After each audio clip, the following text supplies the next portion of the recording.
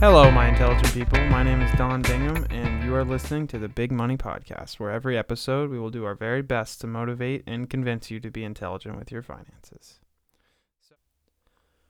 So typically on this podcast, I'm going to be giving you in-depth examples of how you can put your money into financially intelligent places that will make you more money every month. However, since this is our first episode, I'm just going to give you a bit of a background on what I'm all about and what this podcast is going to be all about. So I'm going to talk about first in this episode, assets and liabilities. Assets are things that make you money every month, and liabilities are things that cost you money every month. And then second, I'm going to be talking about 4 different paths that you can take in life. You can be an employee, you can be self-employed, you can be a business owner, or you can be an investor.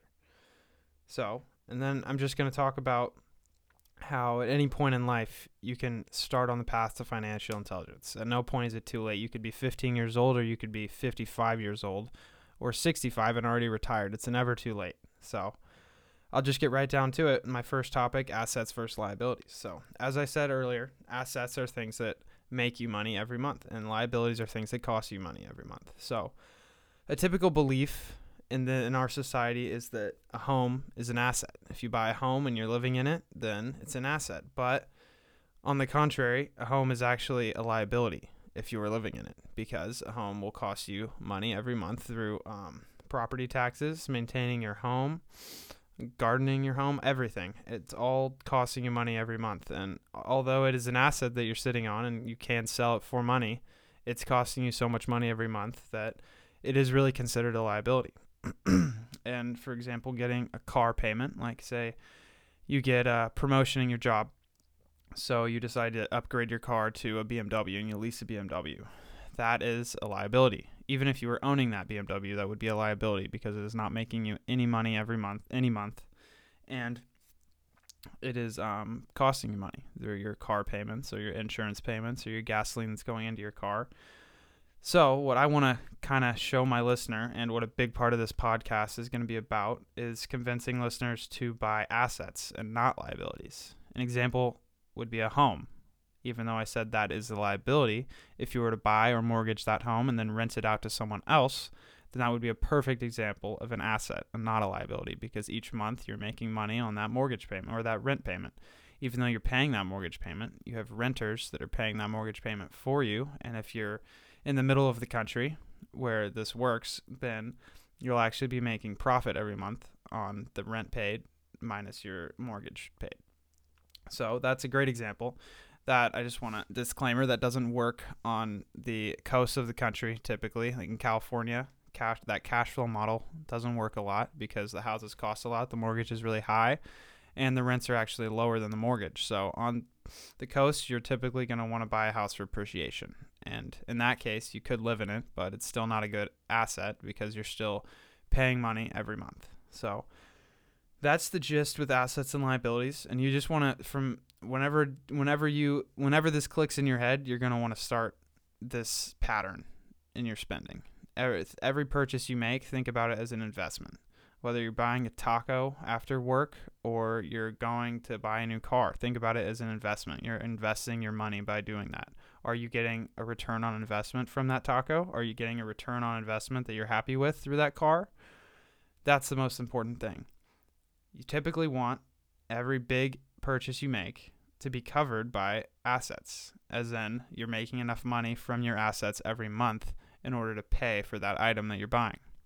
So if, for example, I want to go get a new car, let's say I wanted to go lease a C63 AMG Mercedes.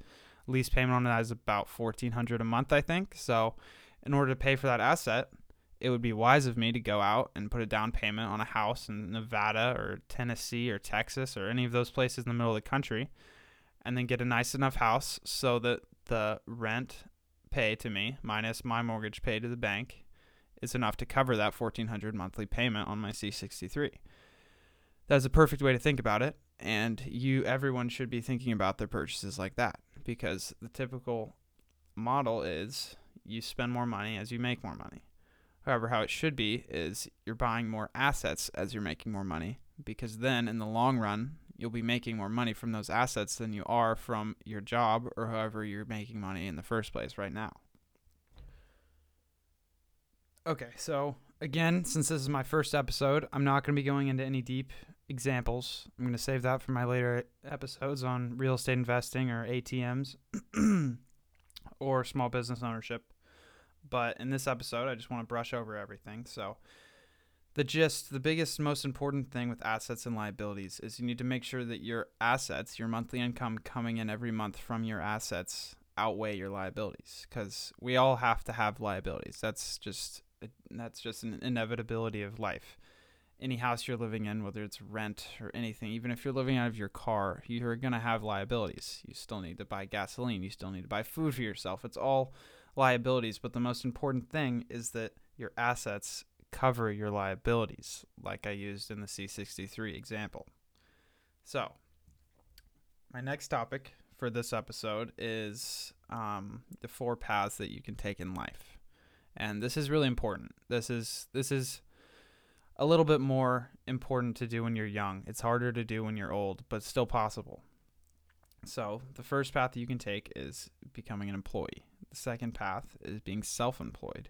The third path is being a business owner, which is different than being self-employed. And the fourth path is being an investor. So I'll start out with being an employee. I think we can all understand what that means. It means getting a job. It means having that job for most of your life and then retiring using your 401k or however you retire to pay for the rest of your life. And this is not the most financially intelligent way to be. It can be financially intelligent if you use that money made from your job to buy assets, like I spoke about earlier.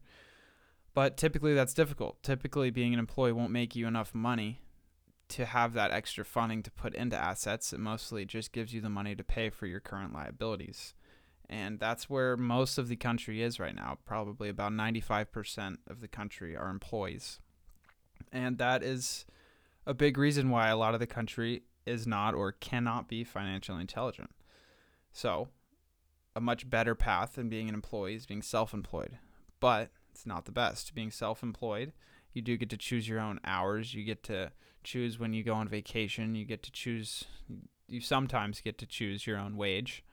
But what being self-employed really is just creating a job for yourself, because being self-employed entails that you still need to go into work every day. You can't not go into work. You can't take a 6-month vacation and have your business still making you money. And that's what being self-employed means. It's like if you owned a, let's say a car wash, but that you didn't hire enough people at that car wash to make it run all the time. And you had to be there. You had to be the manager, etc. That would be self-employed. Another great example, actually, I learned recently that to be a franchisee of Chick-fil-A, you actually need to work at the restaurant every day. You can't be a franchisee like you would be at Taco Bell or a different restaurant where you just hire everyone to make it run. You actually need to be there every day, and that's a perfect example of being self-employed. Those people make anywhere from $100,000 to $150,000 a year, but they have to come into work every day. So in the third path, which varies from the other two paths significantly, is being a business owner. Being a business owner is very different than being self-employed, although it sounds pretty similar.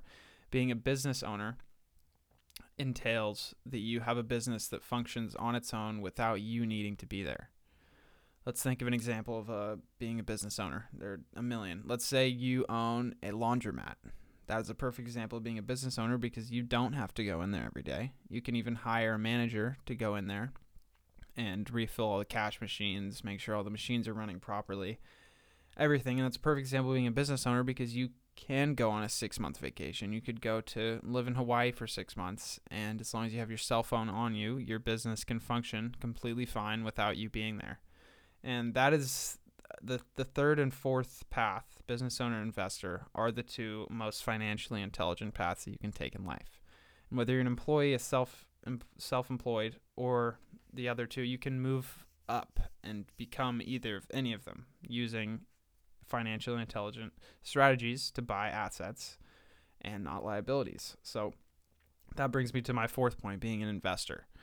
Being an investor is someone who strictly buys assets to make their income. Let's say a real estate investor, for example.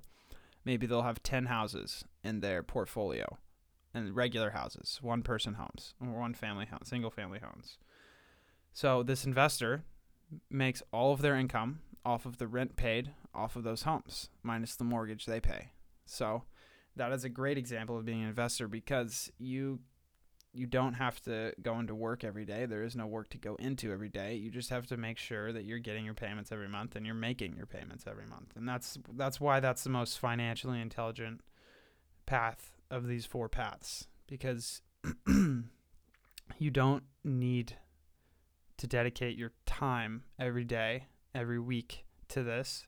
You can focus on dedicating your time to other things, whether they're buying more assets or even a job, even being an employee. You can be an employee and investor at the same time. But you need to be financially intelligent in order to do this. And that's what I'm trying to teach you in this podcast, that you can be financially intelligent while you're doing anything. But these are my favorite paths that you can take being a business owner and investor, because then you don't have to dedicate all of your time. You're not trapped in a job, or even trapped in a job that you created for yourself. You are free to do what you please during the day. And overnight you can do anything you want, and the money is still coming in every month. It's paying your bills and it's paying for your liabilities. So whether you're let's say you're 20 years old and you're figuring out what you want to do.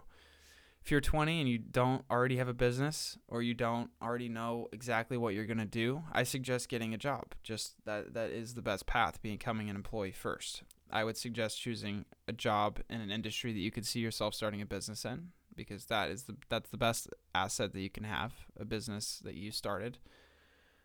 And at the same time, you need money to make money, and that job will give you money. Hopefully when you're 20 years old, you can still live with your parents and you don't have to pay rent, and a lot of your liabilities won't be there yet, and it'll give you an opportunity to start building up your money in order to buy assets.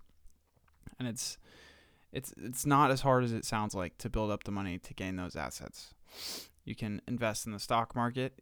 Dedicate 6 months of your life while you're in that job learning about the stock market, and you can increase your money by at least 100% a year trading. Just learning that. That won't be consistent. You won't continue doing that, but just to build up your your money to buy assets, that is a good strategy.